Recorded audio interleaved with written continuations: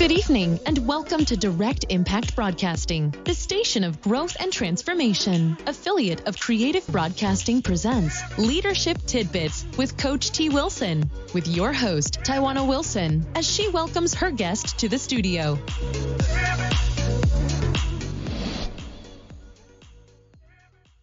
Welcome to Leadership Tidbits with Coach T. Wilson. I am your host, Taiwana Wilson. A little bit about myself. I am your award-winning leadership maven, medical laboratory scientist by background, best-selling author, owner-in-chief leadership coach at Trendy Elite Coaching and Consulting Services, executive director with the John Maxwell team, Maxwell Disc Certified Consultant, Send Out Cards referral partner, and co-owner of Direct Impact Broadcasting radio station. Before we bring on my special guest, I want to share a few announcements. This weekend, very excited, the authors of the Girlfriend Code Sorority Edition will be at the Courtyard Marriott in Alexandria, Virginia on July 27th for the official book signing. The event is free, and registration can be done on Eventbrite, so you can look it up, official DMV book signing for Sorority Code. I'm also looking for trailblazers to join the Leadership Tidbit book collaboration. We are looking for diverse leaders from all industries able to provide nuggets of wisdom in the realm of leadership, personal growth, and communication. For more info about this project or ways that you can get involved, you can email Leadership Tidbits book at trendyelitellc.com. All of our leadership assessments are still on sale and available at www.coachtwilson.com. Also, thank you to my media mentors, Ms. Ashley Little and Ms. Kimberly McLemore of Talk Radio and TV Network, LLP. Today's special guest, Tashana Thomas Odebel. Tashana currently serves as the Director of Managed Care for TriHealth, a $2 billion health system in Cincinnati, Ohio. She has nearly 20 years of management experience and proven performance leadership with managed care, payer contracting, and strategies. Tashana is responsible for contractual relationship management valued at over $1.3 billion in revenue. Before joining TriHealth in 2017, she worked for both payer and provider organizations in various healthcare leadership and administration roles. Tashana received a bachelor's degree in healthcare business administration from DeVry University, and she is a graduate of the Urban League of Greater Southwest Ohio Urban Leaders Development Program. She is passionate about achieving personal and professional growth. In January of 2019, she launched her own consulting firm, Tashana Thomas Consulting, a company geared toward developing innovative strategies for small businesses, professional or personal growth. She is also the co-owner and CFO for Thomas Rehabbing, General Contracting and Construction Management. Lastly, she's a speaker and co-author of It Takes Money, Honey, a book that is a 365 devotional about freedom, faith, and finances, and working on her second book titled Hidden Pain, a personal story of resiliency. Tashana is committed to public service and is actively involved in the community as a member of the board of directors for the Urban League of Greater Southwestern Ohio, Southwest Ohio Healthcare Financial Management Association, and the St. Aloysius Organization. She has received several awards and recognitions for her leadership and service, including 2018 Top 15 Businesswomen of the Year. Tashana is the proud parent of 2 children, Malachi and Jordan. She enjoys cooking, traveling, leading, and organizing community events. She spends her free time volunteering with youth ministries, mentoring small business owners, and developing young professionals. Good evening, Tashana. How are you doing? Good evening. I'm great. Thank you for having me on your show, Taiwana. It's really a blessing and an honor to be here and be able to kind of share and talk about leadership, and just I'm hoping that I have an impact on many. So I thank you for your leadership in creating and leading and organizing this effort. My pleasure. I'm happy to have you here and happy for the listeners to learn a little bit more about you. So we'll jump right in. So can you tell the listeners about your leadership journey and how did you get to where you are today? Sure, I'm happy to do that. So I guess I'll kind of start out on my journey. I'll go way back to when I was about 16 years old. Raised in a single-parent home. My mom raised the three of us, and as many people have in single-parent homes, we had life challenges and a lot of adversities. But I had a different level of determination, just seeing the struggle that my mom had went through with raising three kids on her own.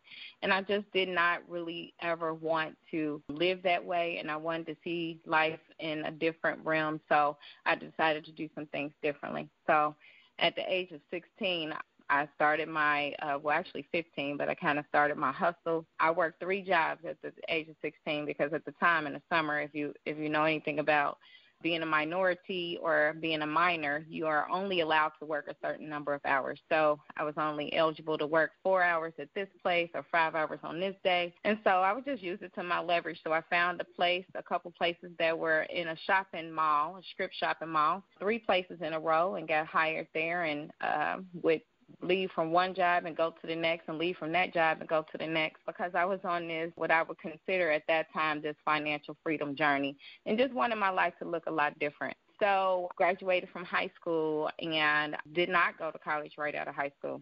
Didn't have the opportunity just because it just was not an opportunity and it wasn't something that was right for me at the time. So I continued to work. I progressed my way through actually starting in a healthcare, what I would consider like a patient care assistant role.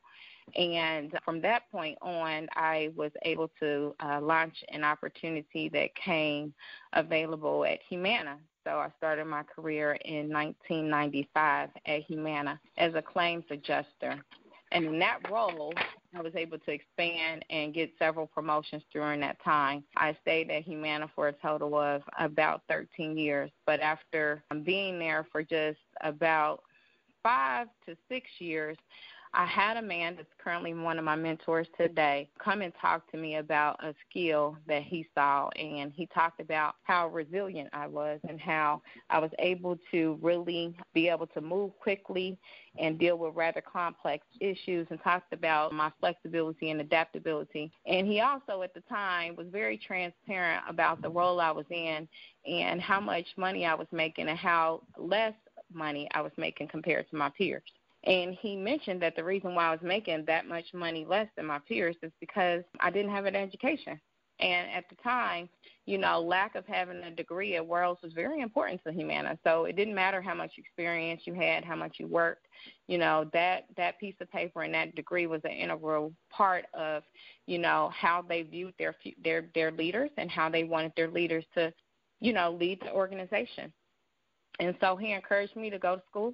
And I decided to go ahead and go to school. So I went to school full-time. While I was working full-time, got my bachelor's degree in healthcare administration. It was not an easy journey, but it was one worth. I graduated magna cum laude. There's a different level of passion that comes with, having to pay for school and making sure you get those grades so that you can get tuition reimbursement and when you have to pay for it yourself. So I think, that was very helpful in my career because I was able to do that. And no sooner than I graduated from college, having that degree, I got offered several opportunities that I wasn't even looking for with different organizations, one of which was UC Health. So I went to UC Health, and I went to go negotiate and manage contracts for their group. And UC Health here in Cincinnati was an organization of 17 individual physician groups. And they were looking for one person to bring those 17 individual groups under one umbrella, under one organization. And when you're dealing with multiple physicians and you're dealing with different backgrounds and groups, it's pretty difficult to kind of get the reimbursement and the compensation on the level playing field. For example, neurologists, they do things, they're brain surgeons. They're doing a lot of testing. They're doing a lot of things different than what a primary care would do. So I was tasked with creating a business model and a reimbursement strategy that allowed these 17 groups to come together and to get reimbursed under one structure. I would say that was some of my most proud work because it's very difficult when you're trying to advocate for physicians and you're trying to advocate, their worth and their value for the thing that they went to school for, that they think is way more important than any other specialty because, they pride themselves on their work. So dealing with the insurance companies and trying to negotiate contracts and leverage some of the specialties within that organization, understanding that a typical ENT is not just, they're not looking and diagnosing ear infections. Our ENTs at UC Health were the ones that were removing cancer from your throat and cancer that spread from your throat to your ear. So they're doing things that are way more complex. So building those relationships with those physicians and understanding their why were they doing it, and what differentiates them from any other ENT specialist that they're doing. So actually doing some of that work and working with some of those physicians really helped leverage my area in growth and opportunity and help to understand how to build strategies around payers and their reimbursement. Wow, that's a lot. And what I really enjoyed about your journey is that, and I say this all the time coming from a disadvantaged background, is that it doesn't matter how you start, but how you finish. So regardless if you were able to go to college right away, you were willing to work and working since you were 16 years old and hustling, as we say it, and finding a way, paying for school yourself, and then finding that mentor that really helped you go to the next level. Negotiation is a very difficult thing, especially in the healthcare arena. So kudos to you for being able to communicate and at least find a happy medium between the healthcare provider and the hospital system. So that's huge to be able to pick up on that skill, transferable skill at that. So, Tashana, what strengths and experiences do you feel are important for you to thrive and make your mark in that managed care arena where a lot of us may be unfamiliar, where you're negotiating and managing those multi-million-dollar contracts? Great question. So a couple things. Interestingly enough, someone just asked me, it was one of our senior medical directors. He said, is your job, 70% building relationships and 30% skills and knowledge? And I was like, well, wow, that's an interesting question. Should I be offended? So I'm asking that question is because, relationships are foundational in any type of business, right? But when you're negotiating contracts, it is a certain skill set that you must have and a certain level of knowledge that you must have, because you have to make sure that you are leveraging the contract that you're negotiating in the best and most possible way. So I would say some of the foundational skills to negotiating contracts is basically, one, you have to understand what you're negotiating and what your walkaway is. What are you planning to get out of it? You have to look beyond the rate. So a lot of physicians, they're like, get me an increase, I want to see an increase, but we have to look beyond the rate. So one of the things that is key in my industry is staying up on the industry trends. Healthcare has transformed over the last 20 years dramatically. And so you have to stay in front of the trends and understand where the organization is going, where the healthcare industry is going itself. So it's also just, not about negotiating for the physicians. I negotiate on the behalf of the hospitals too. And so you have to look at the revenue generators. A lot of things are going to bundle payment methodologies. We have accountable care organizations, our managed care companies that we deal with, the Anthems and the United and Healthcares of the world, and Humana. They're no longer paying fee-for-service-based compensation. So fee-for-service is where, hey, I go to the doctor, I'm sick, pay my copayment, and the doctor gets reimbursed the fee. Fee-for-service is pretty much trending down and going away. They are holding us as healthcare providers accountable for the care that we're providing. So they want to make sure that, hey, if Tashana is diagnosed with high blood pressure, that she's actually coming in, seeing the physician, that the physician is actually treating the service, that she's actually filling her prescriptions on time, that they're actually managing the care. And so that's when our value-based compensation model comes in. So you have to understand the components of a value-based compensation model and making sure that you don't have too much at risk, but making sure you have an infrastructure in place to kind of close the gaps for the care that you're managing so that you can maximize the reimbursement. So that's really key. Another key piece to the managed care perspective as a whole is the contract language. Makes no sense if you just sign a contract and you do it just for the midst of getting a rate increase. You have to make sure that contract is operating the way you intended it to. So there are different provisions that have to go in the contract and that you got to make sure that are reciprocal, not just benefiting the insurance company, that they benefit the provider as well. So there's things that you have to make sure that one word or one phrase can totally change the intent of a contract. So it's very clear and distinct language that you need to be looking for and negotiating that best-in-class language. You want to make sure that you're taking out anything that's not advantageous to the provider, that they have enough time to kind of file their claims, appeal the claims. What happens if they're not paying me the claims? All of these provisions are really essential when you're negotiating managed care agreements. And then you also got to make sure you got to check into the revenue, our revenue cycle, to make sure that we're getting what we negotiated. What difference does it make if I negotiate a 5% increase on the behalf of TriHealth if we don't net that increase? We never see it. And we may not see it because they're denying claims. We may not see it because they're delaying payment. We may not see it because they forgot to increase a certain service line. So it's important for us to monitor contract performance as well. And this is, a managed care contracting is a niche. It's very detailed. It can sometimes be very tedious. It takes a person that has a certain amount of determination, skill, and will to be able to get in here and do the job. But I think that I'm happy that I got the opportunity, having been at Humana and having the opportunity to go in a claims role and see how the claims were paid and build my base knowledge around those services that were provided on that claim and how they impact each of the physicians, helped me to understand physician-based compensation and get into this role in the first place. So I'm very thankful for that opportunity. Wow.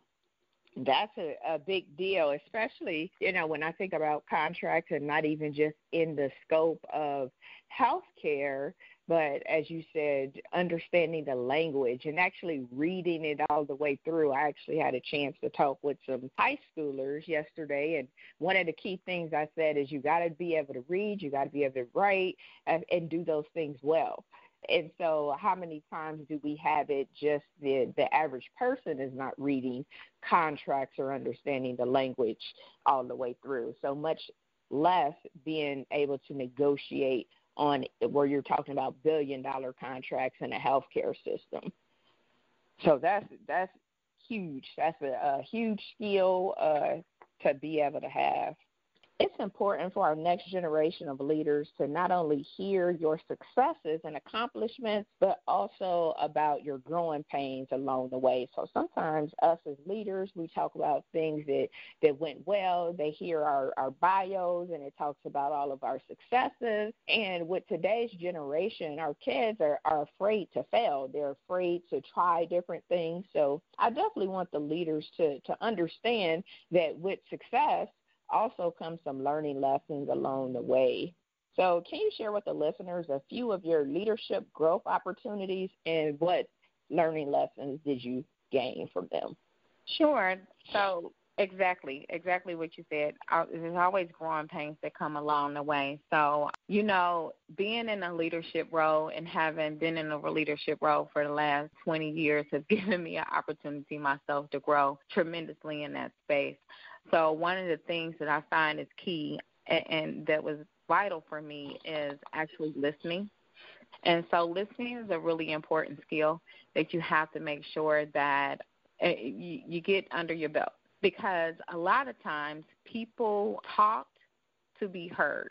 And so if someone is feeling a certain type of way, or they need additional training, or they're not understanding things, and your response is to immediately go fix it, and you're not listening on really what the core message that they're trying to get across, it will hinder you from any opportunities that you're trying to make to coach that person, and it masks your flaws if you're not listening.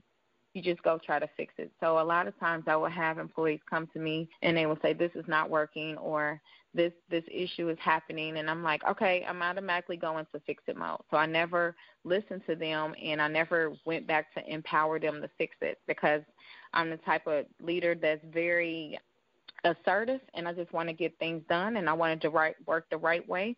So I wasn't letting the people that report to me have that opportunity to be empowered to fix things themselves. And so with that being said, I became overwhelmed in my position.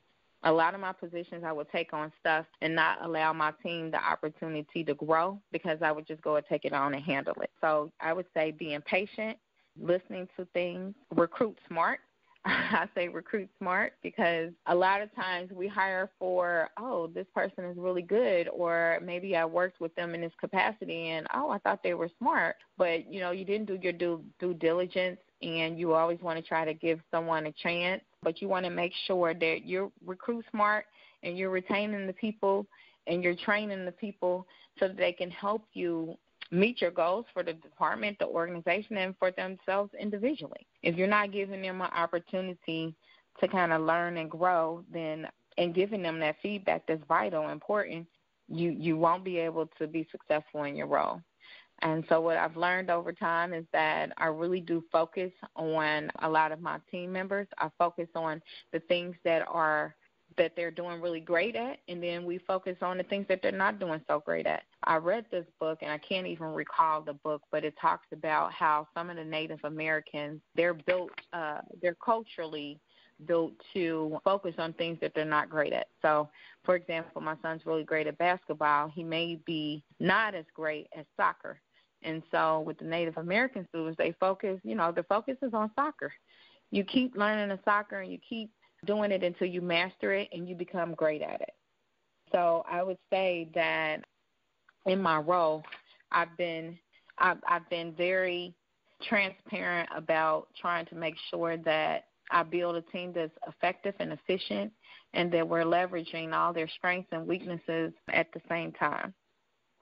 Have you ever felt as you were in your corporate space or in your community space that you felt like that you were working on a project and it could have been better? You felt like it wasn't quite a win, but you really felt like this was probably a loss in this situation. Have you felt like that going through either of those spaces? Because I know you're very involved in the community space as well.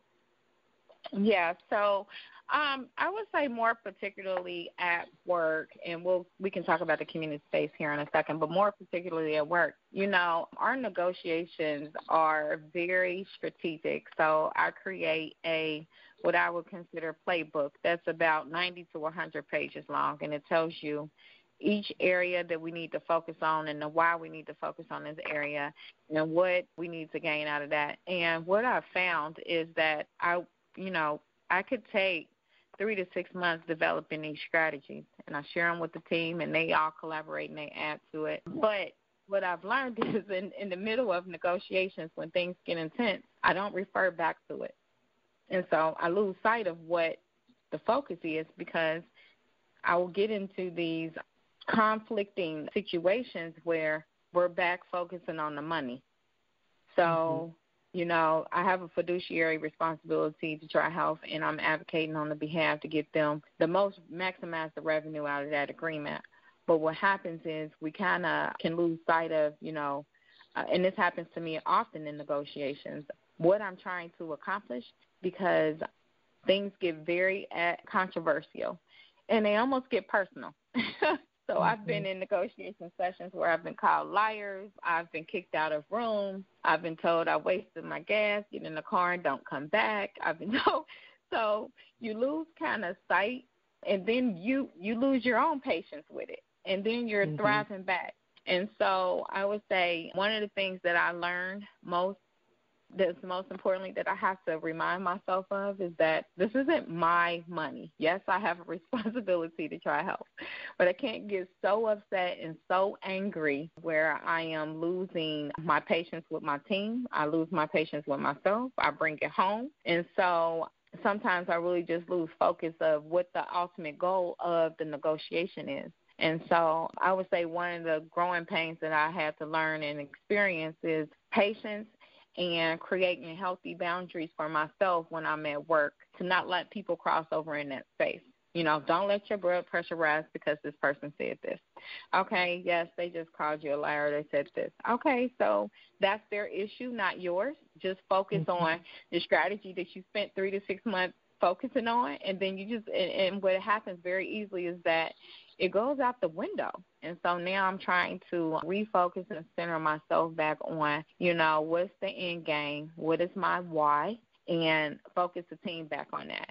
What is our end game? What is our why? We can't lose focus of that. So that happens a lot when I'm working on these large projects. And, traditionally speaking, I can have 3 to 4 negotiations going on at a time. And what I learned in that is that everything has to come at a space, everything at a pace, at a certain pace, and that I had to be more strategic about when the contract's open. So what that means is sometimes I bake a CPI language in there that says, hey, every year I'm going to get an increase and I don't have to open it up unless I want to. Or, hey, I'm going to make this agreement 5 years, I'm going to make this one 3, or I'm going to make this one 2, because it's very stressful. It's a stressful environment to be in when you have 5 multi-million-dollar contracts that you're negotiating at one time that's all getting ready to term. And then for contract terms, I mean, it's bad for both organizations, and it puts the patients in the middle too. So, yeah. So definitely understand that. I've seen it where the patients have been put in the middle and had to look for other healthcare opportunities, or could no longer go to their physician because they were no longer in network due to insurance changes or insurance being on hold because of negotiations, etc. And so, ultimately, I would say that, failure is a part of our success, right? If you don't fail, then you can't understand how to grow and recover from it. You won't understand how to achieve your goals. I don't know of anybody that's tried something for the first time and everything went exactly according to plan, right? So through failures, you have to understand that it's a temporary setback, right? You got to be able to recover from it quickly, bounce back forward, and continue to keep yourself motivated and focused. That's pretty much what resiliency is about. I feel that everybody is built with a certain level of resiliency, and you have to decide and you have to choose every day.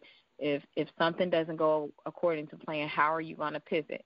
Is it going to be a crutch or is it going to be a stepping stool? You get to choose every day. That's absolutely right. Yes, that's a great tidbit. So failure has taught you that you won't understand how to achieve your goals if you never really failed at something. So it allows you to stay focused. I love that. What about success? Sometimes we think, I'm successful in this realm, or I've been able to accomplish this, but what has it really taught you? So honestly, success really taught me that is an individual definition, right? It's an individual definition of what you consider success to be. So success for you is going to look a lot different than it looks for me. At one point in time, I had a person ask me, are you the most successful person, in your family, in your circle? And I said, well, I don't know how to answer that. And they said, well, why don't you know how to answer it? I said, because the way I define success is going to look different from them. If you got married and you had 2 kids and, you're happy with your job, you may consider that successful, right? That's their definition of success. That's their definition. My definition of success could look something different. Actually, it does look a lot different. So I feel as though I've been successful in goals that I set forth for myself to achieve, one of which is, my personal goals with finance. I feel that I'm successful in that aspect. I feel that I've been very successful with the businesses, Shoshana Tabell Consulting, consulting with small businesses, bringing them how do they become good to great. So these are pretty much entrepreneurs that's been in their business for a while. They could be people that have their own clothing company. They can have their own hair salon or a travel agency, and, they're good at what they do. So I know that entrepreneurs, my hairstylist, she's been doing my hair for 20-some-odd years, and she's really great at it. But how do we take your business from good to great? So making small steps equals taking small steps equals big results. So how do we maximize this and bring it to the next level? Revenue is kind of what we do there. And talk a little bit about success with Thomas Rehab. So Thomas Rehab is a rehabbing company that my brother wanted to actually start and begin, and his name is Richard Thomas, and he's the CEO of Thomas Rehab. And I'm the CFO and co-founder. And he, after several failed opportunities in corporate America and working different various jobs, he decided he wanted to be an entrepreneur. And we talked about how hard entrepreneurship was and how you had to have a go-getter, keep-going mentality. And, he was just determined with skill and will to go ahead and do that. After having worked from someone in a rehabbing capacity, he learned the certain skills that he needed. And, we have this motto, that we believe in: each one, teach one, and bring one. And so as this person was helping him build his skill set in rehabbing, he's been able to build we've been able to build this company. He's been able to bring people on and teach them the skills of general rehab, contracting, concrete work. And so Thomas Rehab has been successful. We have large contracts, one of which is with Cincinnati Metropolitan Housing, and responsible for doing all the make-readies, vacancy preps, any landscaping work, concrete work. We currently have 16 employees, and the contracts are just growing. So that's another capacity in which I would define successful. It's successful at this point. Is there an opportunity to keep growing and getting additional business and make it even more successful? Absolutely. So I feel like success is determined where you are in your life, if you set a goal and you achieved it, and how successful you're doing at that point in time. Absolutely, absolutely. You create your own success. Don't look at somebody else's lane and feel like you have to do that, be that, because, again, success looks different for everybody. I absolutely love that. What role has mentors and advocates played on your progression of your career?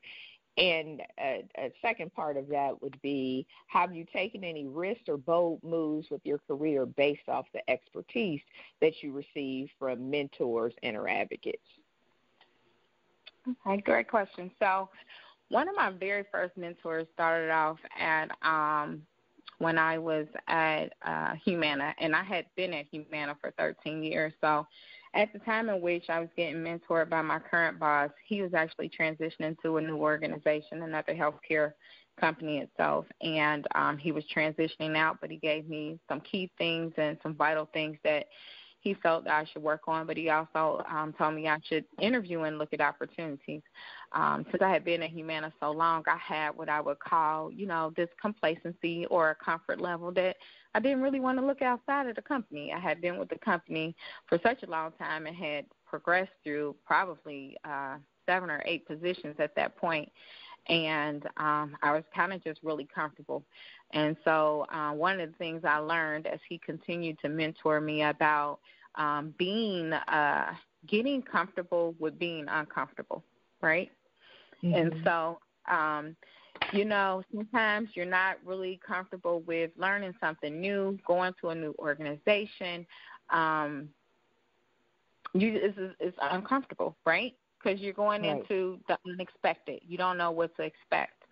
At the time in which I was trying to determine whether or not I wanted to transition over to UC Health, it was a new job. It was a new role. It was something that I was going to have to create and define my own self. That's what the hiring manager told me. You kind of create this job. You kind of drive the strategy. You have to, build it. And that was a little bit uncomfortable for me.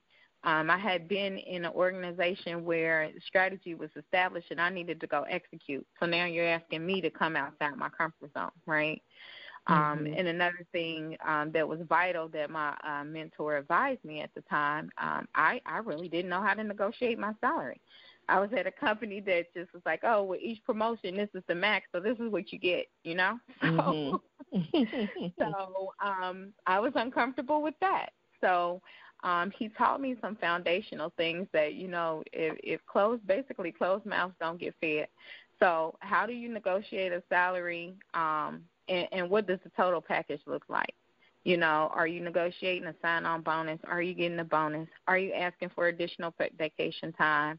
Are you asking for any other perks that you want at the time in addition to that compensation, and how important it was just to ask for the stuff? And I asked for it not expecting to get any of it. And they actually gave it to me. It was like that was something very vital advice that they gave me. Is like, you have to ask for these things. Now, the company can very well come back and say no, but if you don't ask, you will never know. Right. And so, that is one of the things that my first mentors taught me. One of my second mentors that was a woman actually taught me is actually how to manage up. So I've been in situations where I had bosses that, I considered to be very micromanaging, very, got to be involved in everything, not really giving me the ability to lead. And for whatever reason, it wasn't that they didn't feel that I was capable of doing a job, but, you have to recognize that everything is not about you. Some other people have and carry some insecurities that have nothing to do with you, right? Mm-hmm. And so how do you manage up a situation that you feel is uncomfortable? How do you get in front of that? So, teaching me some different techniques on how to engage with my manager at the time, be open and honest about communication and feedback, giving them information before it even gets, to the point where they need to ask and feel like they need to micromanage. So really managing up has been key. Just recently, in the last month or so, I was talking to one of my mentors that I have at work. I think it's important to have mentors inside and outside of the organization in which you're working in, professionally and personally. And I have always been one that looks at opportunities to grow and understand different parts of the business and how the businesses are working or operating. And so I may ask questions about different service lines, maybe orthopedic, maybe musculoskeletal. I'm just asking different questions. I'm sitting down with different leaders, understanding, what they do, why they do it. I'm just trying to increase my knowledge. I also look for, organizational development areas that I can grow in so I can continue to grow and mentor my team. But for some reason, anytime I had a conversation with someone outside my department, it would get back to my boss. And my boss would think that I was out here, interviewing different departments because I'm trying to get out of the rim, and I'm just trying to get out. And I'm like, well, that's not true. I'm just trying to, build my own skill and keep my own self kind of engaged and ahead of the curve and where the organization is going and understand fully where the organization is going. So I asked my mentor, I said, well, how would I deal with this situation? Every time I have a meeting, she finds out about it, and then she comes back and, it's a sense of anxiety or worry because she thinks that I'm, jumping ship or I'm going here. And he said, well, where's your contingency? Where's your succession plan? And I said, well, I'm working on it. He's like, so who's going to be in your role if you leave tomorrow? Do you have someone on your team that can readily go into your role? And I said, no, I've been working on doing. He was like, well, that's your problem. He's like, this is your issue. You create an anxiety for yourself and for her because there's a level of anxiety that's going to come when you have such a big role that you feel. And if you were to leave that role, you're leaving a huge gap. So, of course, that's going to create some anxiety for her. And the fact that you don't have someone prepared to kind of walk in and sit in your steps, and that's problematic too. So what you need to focus on is your succession plan and making sure you're building someone that can readily step into that area, which led into another conversation about what I kind of mentioned earlier, hiring smart and talented because, our organization itself has gone over a lot of turnover within the last year, specifically in my department too. And we're really under this focus of, managing out low performers. So we have a high, solid, low type methodology, and we've really been managing out low performers. And, we're trying to get our solids to high and keep our high and retain them. And so with that being said, there's been a lot of turnover in my department, and, I'm just really trying to focus on who has the potential and how I can continue to build upon that potential. But, yeah, that's one of the key indicators that my recent mentor shared with me. It's like, you have to learn how to manage anxiety in a different way, and part of that is you being more prepared. So that was a good advice. A lot of times in healthcare, we don't necessarily do a great job of succession planning, hence why we are seeing more and more people retire and not anyone being able to readily move into their positions. So right. That was great advice from your mentor. Tashana, besides being a dynamic leader, you're also a published author, so congratulations to you. Thank you. Very exciting. So earlier this year, you became a best-selling author of the book, It Takes Money, Honey, Guaranteed Strategies to Wealth Creation, Proven Tips for Financial Freedom, and Developing Faith. Can you tell the listeners a little bit more about this book and how they can get it? Sure.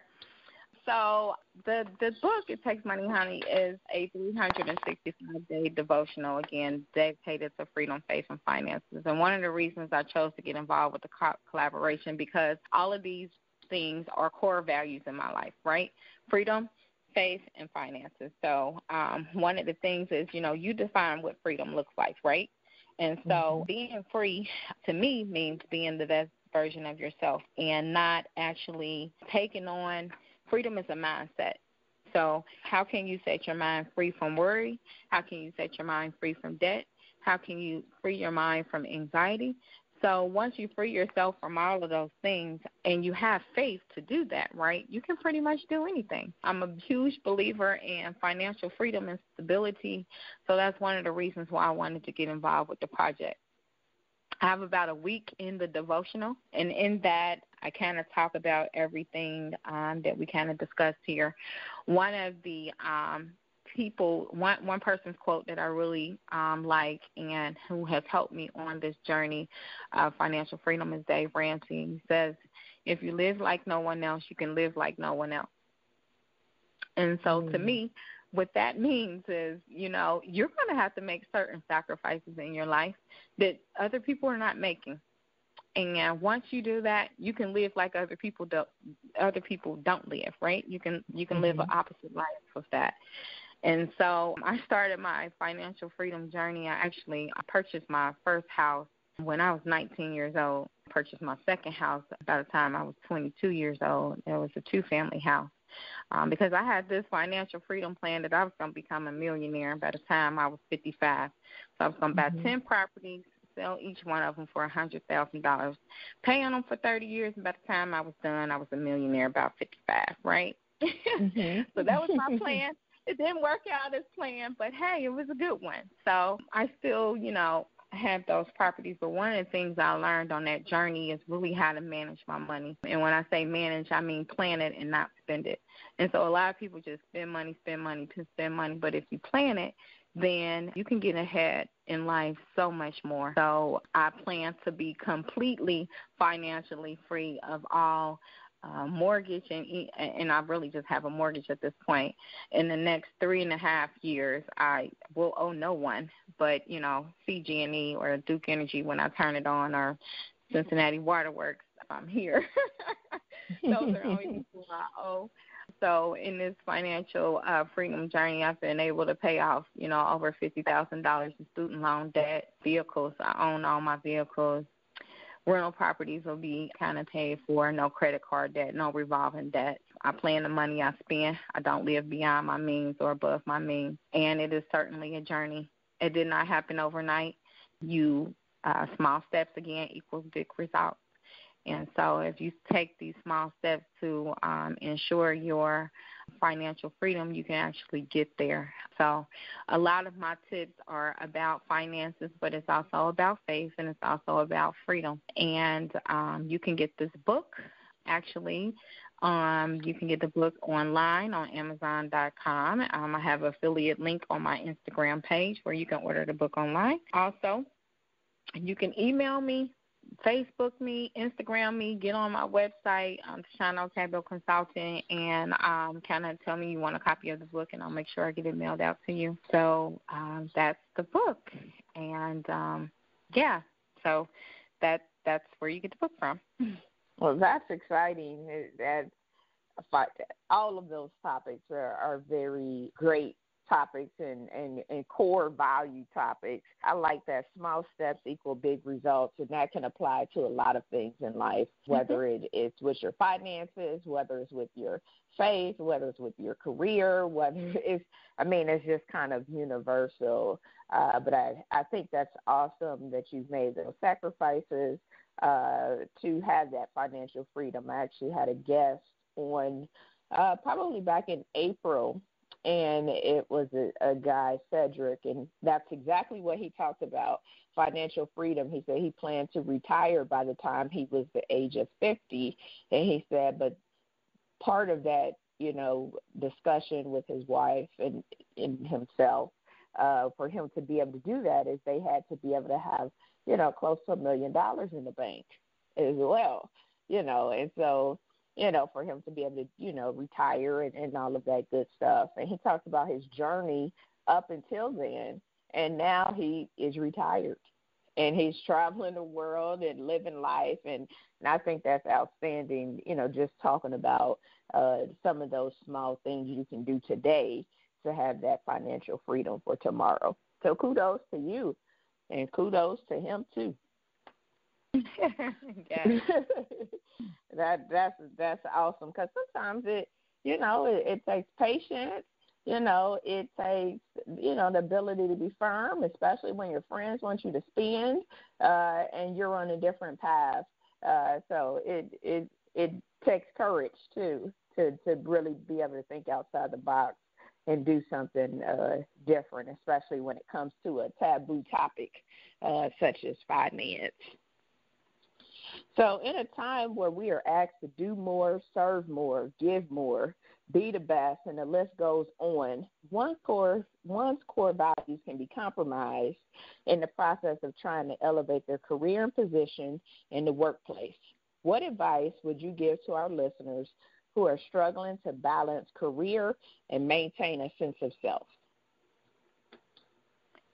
So, great question. I would actually recommend that they take the time to make the time. And so when you're dealing with work-life balance or maintaining a sense of self, you have to continue to do what you love. You have to find something other than work that continues to serve you, because it's an essential part of like who you will be and who you will become. So I would encourage, taking multiple breaks throughout the day. I would encourage, managing your sense of mind, because anxiety can creep up, and, try to meditate, continue to read books to encourage your educational and your career path. I would also recommend getting a business coach. Trying to get a business coach will help you get rid of some of those bad habits, implement good habits, and give you a sense of, when you're at work, take this time to be dedicated to work, and then when you're not at work, free your mind from it and invest in yourself. One of the things that I'm working on with my team right now is called a habits training, and how do we get out of bad habits. So now I have this thing where we're holding each other accountable. No one is to call anyone or send an email before 7 a.m. No one is to call anyone or send an email after 6 p.m. We have to create a work-life balance. We get our team member engagement scores that we had to take as an organization. And I was performing well in all areas, and every last member of my team said that they were stressed out, that they couldn't free their mind from work when they left work, and they lose sleep over work. And I do too. So making sure we create that sense of a healthy boundary and get into different habits so that we can make sure that we create that work-life balance, Mm-hmm. And I think it's also important to kind of build your network and nurture your network. So getting outside of your space when you're outside of work, everything doesn't have to kind of be about work. But if you want to expand and grow in other areas, or you want to even create your own business, you have to be able to network and network within your network. And when I say network, I'm not just talking about going out getting a business card. I'm talking about making a true connection, connecting with someone, asking for a drink or a coffee after work, or, to go out for lunch or something, and make that true connection and figure out how you can leverage that connection. Awesome. So, Tashana, how can our listeners stay connected with you and continue to follow you on your leadership journey and learn about all the amazing things that you're doing? So there's several ways. You can find me on Instagram, Tashana Otabil Consulting. I have a Facebook page, Tashana Ann. I have a website, TashanaOtabilConsulting.com. Also, you can look for me on my next journey, because I'm in the Trailblazers for Leadership book that's coming out. That's actually, our visionary author is actually you yourself, Tawana. So thanks for including me in that collaboration, so you can see that that's coming out next. Also, we talked about the third book called Hidden Pain, which is a personal story of resiliency. And so I'll be launching that soon, too. So I hope you all stay connected to my social media pages and posts. And please reach out to me if you have any questions, concerns, looking for mentorship and or guidance, or even need some advice on your small business. So thank you for allowing me to be on the show today and continue to talk to people, and I appreciate your time. Thank you. Thank you so much, Tashana, for taking the time out of your busy schedule to give me the opportunity to interview you. It was definitely an honor and a pleasure to have you as a guest. So many blessings and much continued success on your journey with all of your projects, your businesses, and future endeavors. Thank you so much. I appreciate you. Anytime. Together, we are better. So thank you, listener audience, for tuning in to tonight's show with our special guest, Tashana Thomas Otabil, where she shared with us relationship building is very important. Know your why and your walk away, so that when you're in different situations, if you're in negotiations, if you're in any kind of networking, that you understand the reasoning for why you're there and what you hope to gain when you walk away. Listening is critical. Managing up is important. So not just managing down, but managing up. Small steps equal big results. And this can apply in both our personal and professional life. Mentors help with skills that we may be lacking. So they can help us understand company culture. They can help us be advocates for ourselves. They can help us with negotiations, especially with our salaries if we're not comfortable with that. Remember, success looks different for everybody. Develop healthy habits and build and develop your networks, establishing true connections. Take the time to make the time for self. So managing your sense of mind, your sense of being. Don't be afraid to get a business coach. And you have to understand how to achieve your goals, especially if you fail. So failure will teach you how to achieve your goals and how to stay focused. So those are just a few of the tidbits that Tashana shared. If you like what you heard tonight and want to listen to previous shows, subscribe at www.podcast.coachtwilson.com. You can also submit your interest to be interviewed on this show, just like Tashana did, via the same website. Always looking for guests to share with our listening audience.